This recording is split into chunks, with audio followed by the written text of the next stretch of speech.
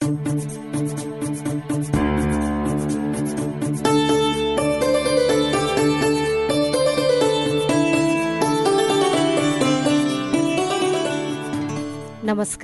कार्यक्रम साझा आवाजमा तपाईलाई स्वागत छ। म सजना तिमल सिन्हा।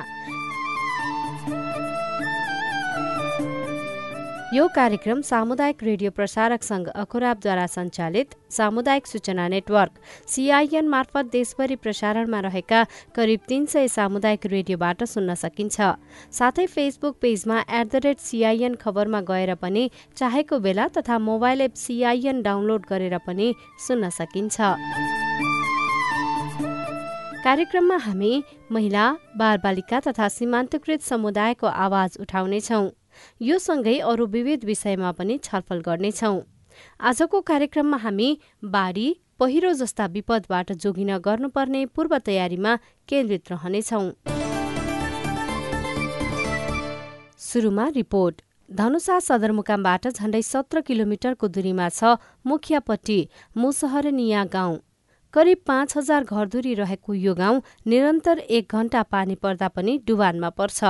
वर्षौंदेखि डुबानमा पर्दै आएका मुखियापट्टीका बासिन्दामा मनसुन सुरु भएसँगै त्रास सुरु भएको छ। साथी स्नेहा कर्णको रिपोर्ट। धनुषा सदरमुकाम जनकपुरबाट करिब 1 घण्टाको मोटरसाइकल यात्रापछि मुखियापट्टी मुसहरनिया गाउँपालिका पुगिन्छ। 32,000 को हाराहारीमा मानिसहरू त्यहाँ बस्छन्। गाउँपालिकाको बीचबाटै कुकुरधरा नदी बग्छ। पालिकालाई चारैतिरबाट बिगही, जमुनी, घाघर र जलाइद नदीले घेरेको छ। उस समय अब चारों तरफ से धार है, बीच में गाँव डूब जाए छै।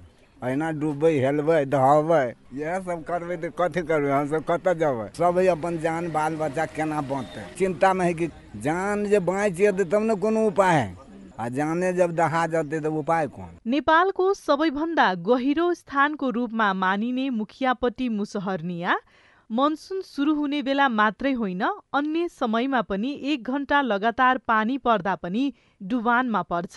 पोखरीको डिलैमा 54 वर्षका मिश्रीलाल यादवको खाजा पसल छ। मिश्रीलाई पानी पर्ने मौसम सुरु हुना साथ चिन्ताले सताउन थाल्छ। घरे जाए में पानी अथाह भ जाए है, वही गहरा में है घर, वही कतारी, बुझलिए। अब बाढ़ में हेल के बाद ट्यूब के नाव बना ले आ वही पार गेले। यही सब पर रही पानी, वही खेत सब में रही, अथाई पानी रही। घर में पानी कहियो कहियो पैस जाए है, तब धिया पुता के निकाल के लो एलिए नि मुस्का पर। उहाँ मात्रै होइन, 45 वर्षका आस नारायण यादवलाई पनि पानी पर्ने मौसम सुरु हुना साथ डुबानमा परिन्छ कि भन्ने चिन्ता हुन्छ। 2-4 वर्ष 10 वर्ष से नहीं आवे लगले कि विशेष डर होते, विशेष अथी होते। हमन के पूर्वज से ई बाढ़ के सामना करते हवे, तखनो वही समस्या है, बाढ़ के टेंशन नहीं रह। बाढ़ खेत में जाए, घर द्वार किनका बचल है, कोनो साल एहन होई कि घर द्वार में किनका धक्का लगा दे, सांप गिरा के तो डर रहबे करते। सनातनीय चीज भइले त। मुखियापट्टी मुसहरनिया गाउँपालिका मात्रै नभएर समतल भूभाग भएका कारण पनि मध्य प्रदेशका 8वटै जिल्ला डुबानको जोखिममा पर्छन्। यसपटक डुबान र बाढीबाट नागरिकलाई जोगाउन सरकारले कस्तो तयारी गरेको छ? जवाफमा मध्य प्रदेशका आन्तरिक मामिला तथा सञ्चार मन्त्री भरत शाह।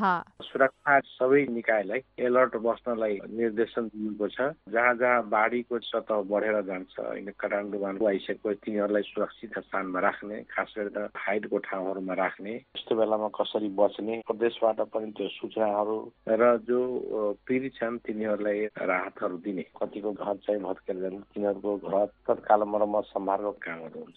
मध्य प्रदेशमा 60 भन्दा बढी पालिका बाढी र डुबानको उच्च जोखिममा पर्छन्। समयमै प्रभावकारी योजना नबन्दा फेरि विगतको जस्तै ठूलो जनधनको क्षति हुन सक्ने सरकारवाला निकायको आकलन छ। रिपोर्टपछि अब कुराकानीतिर लागौं। प्रदेश 2 मा धनुषाको मुखियापट्टि मुसहरनिया गाउँ मात्र होइन, अरू थुप्रै गाउँ डुबानको उच्च जोखिममा छ। यस्तै जोखिममा छ सप्तरीको विभिन्न गाउँ पनि। हामीले सप्तरीका सहायक प्रमुख जिल्ला अधिकारी चिरञ्जीवी गिरीलाई विपदबाट जोगिन के तयारी छ भनेर सोधेका छौं। हाम्रो यो सप्तरी जिल्लामा अब विशेष गरी कोशी नदी र लगायतका अरू बलान विभिन्न नदीहरू, विभिन्न खालका खाँडो नदी गरेर ठुल्ठुला नदीहरू पनि पर्छन् र यो स्वाभाविक रूपमा साबिकमा पनि अलिक बढी बाढीबाट प्रभावित जिल्ला मध्येमा सप्तरी जिल्ला पनि पर्छ र अहिले चाहिँ यो अर्ली मनसुन सुरु भइसकेको र साबिकमा भन्दा अलिक बढी पानी पर्छ भनेर चाहिँ जुन पूर्वानुमान गरिएको छ त्यसैलाई मध्यनजरमा राखेर हामीले चाहिँ एउटा चाहिँ साइमुलेसन ड्रिल पनि गरियो। नेपाली सेना, नेपाल प्रहरी, सशस्त्र प्रहरीको संयुक्त सहभागितामा। यो साइमुलेसन ड्रिल भनेको चाहिँ के हो, अलिकति बुझाइदिनुहोस् न।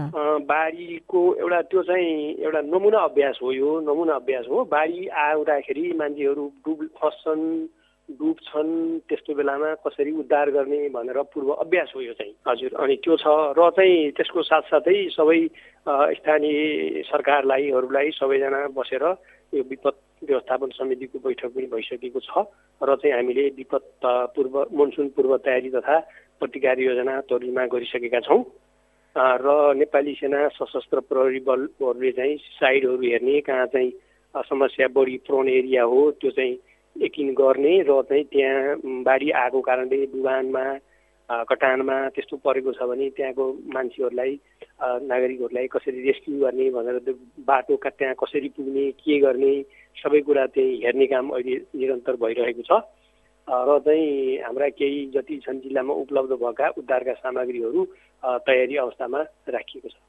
जस्तै अब यो मुखियापट्टि लगायतको कुरा गर्नु पर्दाखेरि हरेक वर्ष बाढी आउँछ, डुबान हुन्छ, क्षति हुन्छ। यो क्षति कम गर्नको लागि चाहिँ केही विशेष योजना ल्याउनु भएको छ? यो चाहिँ अब विशेष योजना त समग्र विपदको मिटिगेसनका कुराहरू, रोकथामका कुराहरू त समग्र विकाससँग जोडिएर आउने कुराहरू हुन्। अब जिल्ला प्रशासनको आफैमा यही हो भन्ने त छैन। तर चाहिँ अब स्थानीय रूपमा चाहिँ विकासका पूर्वाधारहरू निर्माण गर्दाखेरि ती बाढीबाट पर्न सक्ने नकारात्मक प्रभावलाई न्यूनीकरण गरी पूर्वाधारहरू निर्माण गर्नुपर्छ भनेर चाहिँ हामीले चाहिँ उहाँहरूसँग सल्लाह दिने काम चाहिँ गरिराखिएको छ र चाहिँ त्यही अनुसार चाहिँ उहाँहरूले कामको चाहिँ थालनी गरिराख्नु भएको छ। यस्ता जोखिम कम गर्नको लागि नागरिक स्तरबाट चाहिँ के गर्न सकिन्छ होला?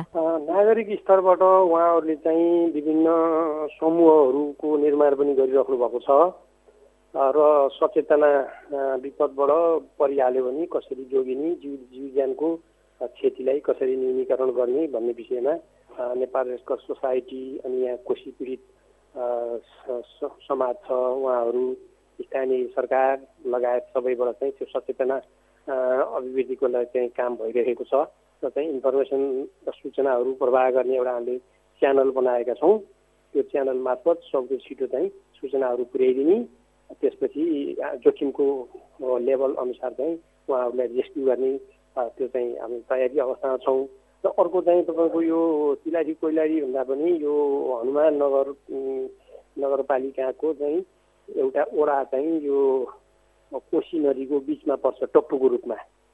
त्यहाँ चाहिँ 4-5वटा गाउँहरू चाहिँ छ र त्यहाँ मान्छे विशेष गरी यो दुधको लागि चाहिँ भैँसीहरू पाल्ने त्यहाँ बस्ने पनि गर्नुहुन्छ र हामी आफै पनि त्यो ठाउँमा अब सबै सुरक्षा निकायको प्रमुख सरहरू लगायतको हामी आफै पनि त्यहाँ पुगेर उहाँहरूसँग चाहिँ अन्तर्क्रिया गरेर त्यहाँको सिचुएसन, वस्तुस्थिति सबै हेरेर हामी आइसकेको अवस्था छ। के पाउनु भयो त? अब त्यहाँ डुबान भएको अवस्थामा कसरी चाहिँ उद्धार हुन्छ? त्यो त अब त्यसमा दुईटै छ। एउटा उद्धारको चाहिँ अब त्यहाँ अलिकति यो सुरक्षित स्थान पनि बनाइएको छ। डुबान भयो भने त्यहाँ मान्छेहरू त्यहाँ सुरक्षित स्थानमा गएर बस्ने। त्यसपछि अब बाढीको लेभल कतिको हुन्छ, अब डुङ्गाबाट सकिन्छ भने डुङ्गाबाट रेस्क्यु गर्ने, डुङ्गाबाट सकिने अवस्था आएन भने एयरलिफ्टिङ गरेर रेस्क्यु गर्ने किसिमको योजना छ। विशेष गरी कुनै पनि विपद आउँदाखेरि सबैभन्दा सुरुमा महिला, बालबालिका अनि त्यसपछि अपाङ्गता भएका व्यक्तिहरू चाहिँ थप जोखिममा पर्छन्। उनीहरूको लागि विशेष कुनै योजना छ? उहाँहरू त स्वाभाविक रूपमा अब महिला, विशेष गरी अब गर्भवती महिलाहरू, ज्येष्ठ नागरिकहरू, अपाङ्गता भएका व्यक्तिहरू स्वाभाविक रूपमा चाहिँ बढी जोखिमपूर्ण हुनुहुन्छ। उहाँहरू त्यस्तो बेलामा चाहिँ अब पहिलो कुरा त उहाँहरूलाई सचेतनाका कुराहरू, घर परिवारलाई अब खबर गर्नु भन्ने खालको कुराहरू हुन्छ।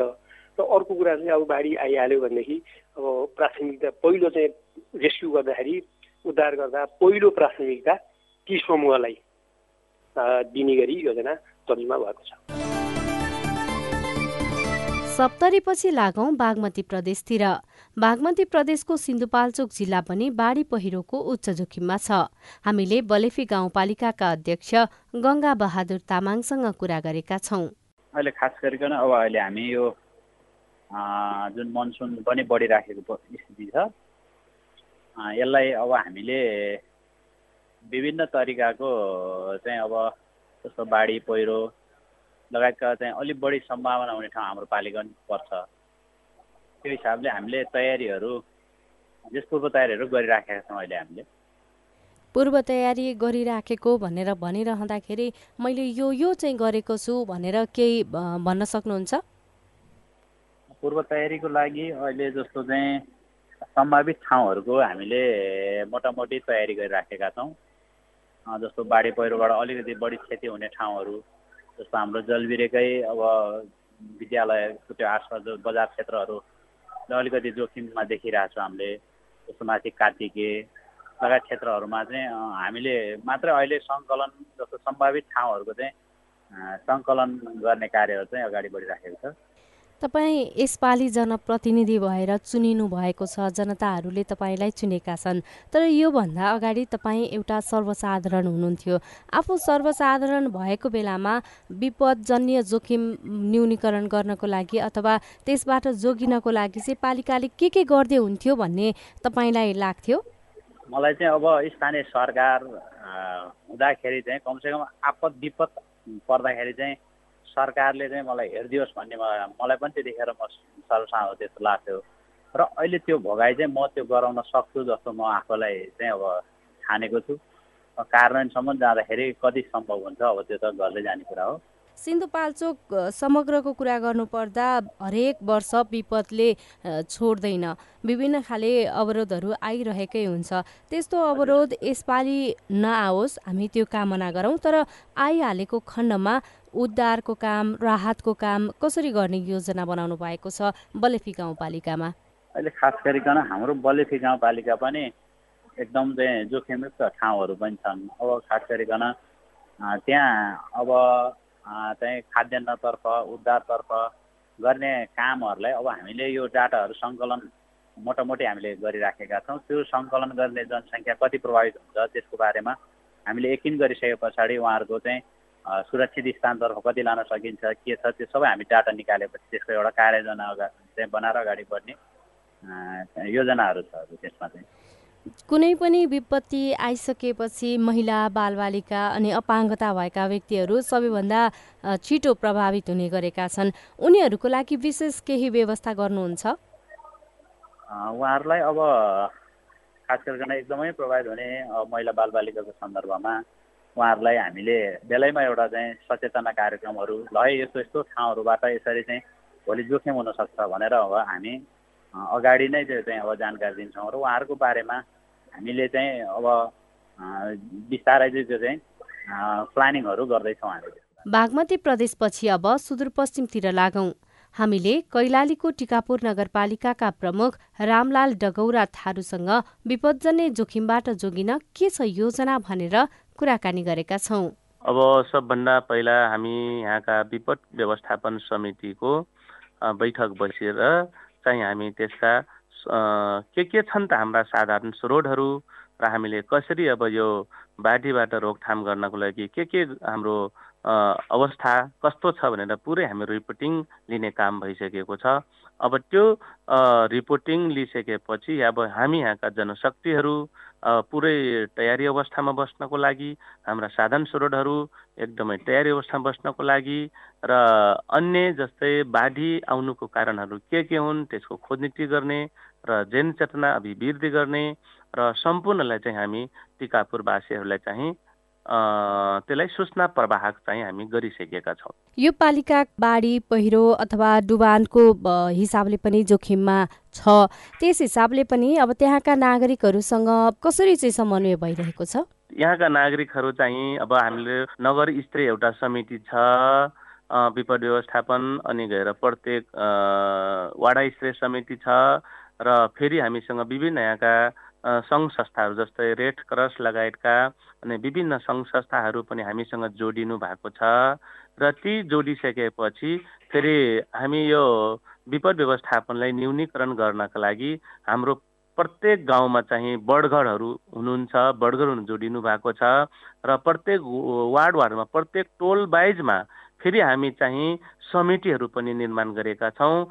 र त्यो निर्माण गरिसकेपछि हामीले तुरुन्त त्यसलाई चाहिँ सम्प्रेषण अगाडि बढाइरहेको अवस्था छ।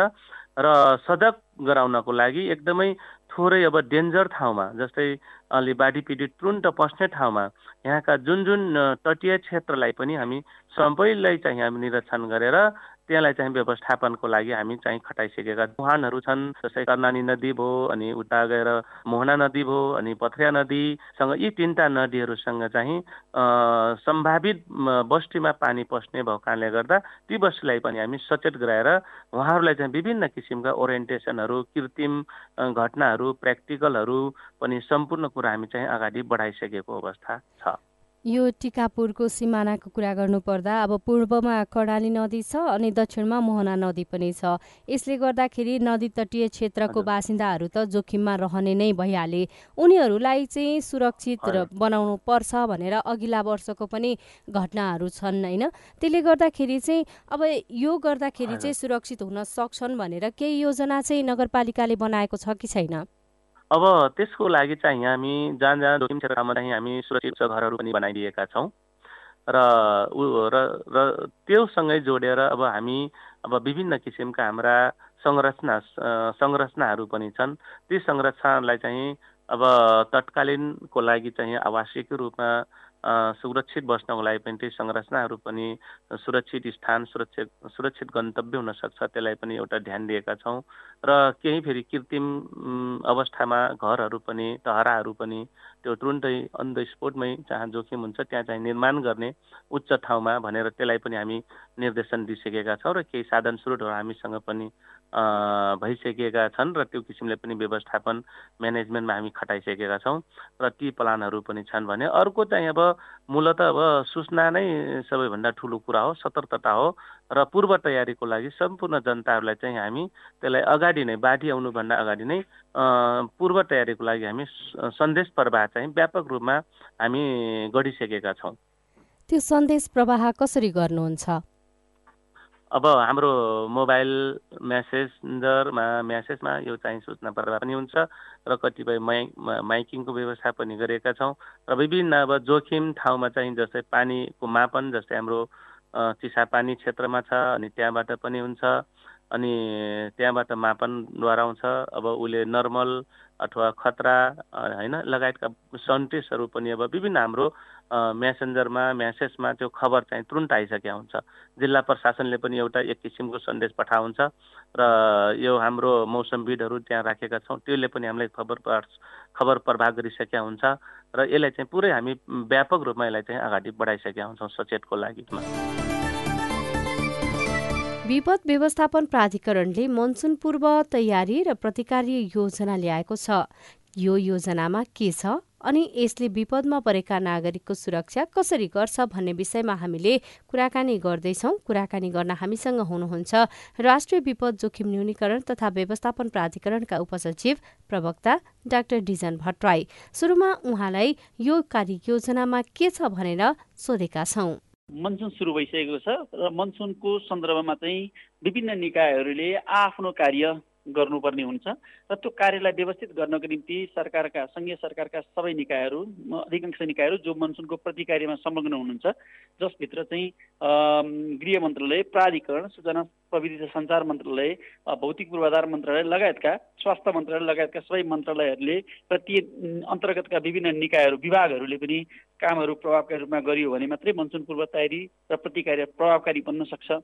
सोही अनुरूपको चाहिँ कसले के जिम्मेवारी निर्वाह गर्ने भन्ने कुरा त्यो हाम्रो कार्ययोजनामा छ, जसमा तिनै तहका सुरक्षा निकायहरूको पनि भूमिका जिम्मेवारीलाई त्यसमा उल्लेख गरिएको छ भने हामीसँग के कति बन्दोबस्तीका सामानहरू छन्, यदि भोलि विपदका घटना आयो भने कसरी राहत र उद्धारको कार्यलाई प्रभावकारी बनाउने भन्ने कुरा पनि त्यस कार्ययोजनाभित्र संलग्न गरिएको छ। साथै कार्ययोजनामा सम्भावित प्रभावित जनसङ्ख्याहरू के कति हुन सक्छन् र ती प्रभावित जनसङ्ख्याहरूलाई कसरी चाहिँ प्रभावकारी रूपमा राहत र उद्धार कार्यलाई व्यवस्थापन गर्न सकिन्छ भन्ने कुरा पनि कार्ययोजनामा हामीले उल्लेख गरेका छौँ। साथै यस वर्ष नयाँ कार्य भनेको, नयाँ काम भनेको चाहिँ विशेष गरी मनसुन पूर्व तयारी तथा प्रतिकार्यको कामलाई अझ थप प्रभावकारी बनाउनको निम्ति गृह मन्त्रालयको विपद तथा दण्ड व्यवस्थापन महाशाखा प्रमुख प्रदीप कोइराला सरको संयोजकत्वमा चाहिँ सडक विभाग, जल तथा मौसम विज्ञान विभाग, हाम्रो प्राधिकरण, त्यस्तै सूचना तथा सञ्चार प्रविधि मन्त्रालय लगायतका सिँचाइ विभाग लगायतका निकायहरूको चाहिँ एउटा मनसुन प्रतिकार्य कमान्ड टोली बनाइएको छ र यस कमान्ड टोलीले चाहिँ मनसुनका जन्य घटना अथवा बाढी पहिरो घटनामा राहत तथा उद्धार कार्यलाई प्रभावकारी बनाउनको निम्ति आवश्यक निर्देशन दिने काम गर्छ। मनसुन सुरु भइसकेको पनि 1 हप्ताभन्दा धेरै भइसकेको छ, तर यो जुन योजना ल्याएको छ सरकारले, भनौँ प्राधिकरणले, यो योजना ल्याउन चाहिँ ढिला भयो भन्नेहरू पनि हुनुहुन्छ नि? होइन, हामीले यसलाई यो योजना चाहिँ विशेष गरी विपद जोखिम न्यूनीकरण कार्यकारी समिति जो माननीय गृहमन्त्रीज्यूको अध्यक्षतामा हुन्छ, त्यो कार्यकारी समितिबाट चाहिँ स्वीकृत गर्नुपर्ने हुन्छ त्यसलाई औपचारिकता दिनको निम्ति। तर त्यो औपचारिकता दिनुभन्दा अगाडि पनि विभिन्न निकायहरू छन् जसले चाहिँ नियमित रूपमा मनसुनका घटनाहरूको प्रभावकारी प्रतिकार्यको निम्ति, पूर्व तयारीको निम्ति काम गरि नै रहेका थिए। त्यो पनि व्यवस्थित योजनाबद्ध रूपमा काम गरिरहेका थिए। ती उनीहरूले गरेको कामको आधिकारिकता पाउन तपाईँले भने जस्तै मनसुन सुरु भइसकेपछि यो निर्णय भएको कारणले केही दिन ढिलो भएको हुनसक्छ, तर त्यसको मतलब चाहिँ यसले आधिकारिकता पाउनुभन्दा अगाडि चाहिँ काम भएको थिएन भन्ने होइन, यो कार्यान्वयनमै थियो। तर यसले औपचारिक रूपमा चाहिँ कार्यान्वयनमा चाहिँ अस्ति भर्खरकै बैठकबाट स्वीकृत भएपछि औपचारिक रूपमा कार्यान्वयनमा गएको छ। तत्काल उद्धार कार्यको लागि चाहिँ कसरी खटिनेछ यो संयन्त्रहरू? हामीसँग विशेष गरी 2 ढङ्गले यसलाई हेर्नुपर्छ। एउटा भनेको स्थानीय स्वयंसेवक ब्युरोको निर्माण गरेर स्थानीय तहहरूले, प्रदेश सरकारले, सङ्घले पनि आफ्ना स्वयंसेवक परिचालन गर्न सक्ने गरीको एउटा मापदण्ड बनाइएको छ र विभिन्न स्थानीय तहहरूले पनि स्थानीय तहमा स्वयंसेवकहरू निर्माण गर्नुभएको छ र स्वयंसेवक मार्फत रेस्पोन्स गर्ने एउटा पद्धतिको विकास गरिएको छ। भलै यो वर्ष त्यो त्यति अपेक्षित प्रभावकारी नबन्ला, किनकि हामीले मापदण्ड केही भर्खरै ल्याएको र यो विषयमा धेरै स्थानीय तहलाई जानकारी नभएको कारणले गर्दा सबैतिर यसको व्यापक प्रभावकारिता अपेक्षित नबन्ला। तर पनि हाम्रो सबै तिनै तहका सुरक्षा निकायहरू, जसमा नेपाली सेना, नेपाल प्रहरी र सशस्त्र प्रहरी बलले चाहिँ त्यसमा तालिम प्राप्त जनशक्तिहरू हुनुहुन्छ र उहाँहरूले चाहिँ विगतमा भएको हाम्रो मनसुनजन्य घटनाहरू, जुन बाढी पहिरो जस्ता मनसुनजन्य घटनाहरूको अनुभवको आधारमा कहाँ कसरी परिचालित हुने भन्ने स्पष्ट रूपमा कार्ययोजना बनाउनु भएको छ र उहाँहरू चाहिँ प्रतिकार्यमा अथवा उद्धारमा प्रभावकारी रूपमा खट्नुहुनेछ। विशेष गरी कुनै पनि घटना भइसकेपछि महिला, बालबालिका तथा अपाङ्गता भएका व्यक्तिहरू चाहिँ थप अझ बढी प्रभावित हुने गरेको पाइन्छ। उनीहरूको तत्काल उद्धारको लागि, राहतको लागि के छ व्यवस्था? मनसुनजन्य घटना अथवा बाढी पहिरो जस्ता घटनाहरूले अझ विपदका सबै घटनाले नै भनौँ, विशेष गरी तपाईँले भन्नुभएको जस्तै महिला, बालबालिका अथवा सुत्केरी, वृद्ध होइन, अपाङ्ग भएका व्यक्तिहरू बढी प्रभावित हुन्छन् र यो विषयमा चाहिँ हामीले एउटा जेसी रणनीति नै तयार गरिरहेका छौँ। भले त्यो रणनीति अहिले हामीले स्वीकृत गरिसकेको अवस्था छैन, पक्कै पनि यसमा केही कुराहरू अझै पनि गर्न बाँकी नै छ। तथापि पनि हामीले पहिलेको अनुभवमा हामीले चाहिँ कसरी यसलाई प्रभावकारी बनाउन सकिन्छ भनेर सम्बन्धित निकायहरू, सुरक्षाकर्मीहरू लगायत स्थानीय तहहरूसँग पनि हामीले योभन्दा अगाडि विभिन्न चरणमा हामीले छलफल गरेका छौँ। छलफल गर्दाखेरि हामीसँग विद्यमान स्रोत शक्ति, जनशक्ति र विद्यमान ज्ञान क्षमतालाई नै उहाँहरूलाई बढी प्राथमिकता दिनुपर्छ है र उहाँहरूलाई व्यवस्थित ठाउँमा राख्नुपर्छ भन्ने ढङ्गको एउटा अन्डरस्ट्यान्डिङ भएको छ। त्यही अनुसारको काम गर्न उहाँहरूलाई निर्देशन दिएको छ।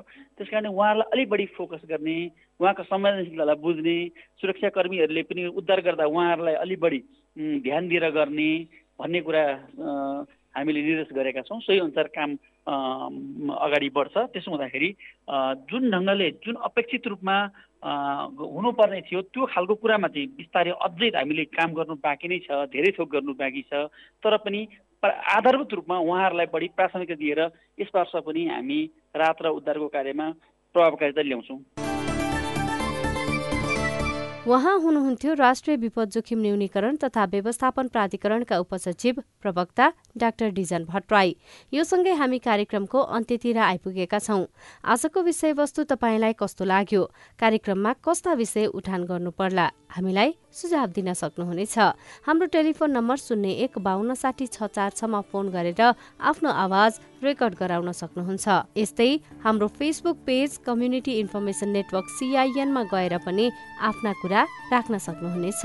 हामी तपाईको प्रतिक्रिया पर्खिरहनेछौँ। आजलाई कार्यक्रम साझा आवाजबाट प्राविधिक साथी सुभाष पन्तसँगै सजना तिमल सिन्हा बिदा हुन्छु। नमस्कार।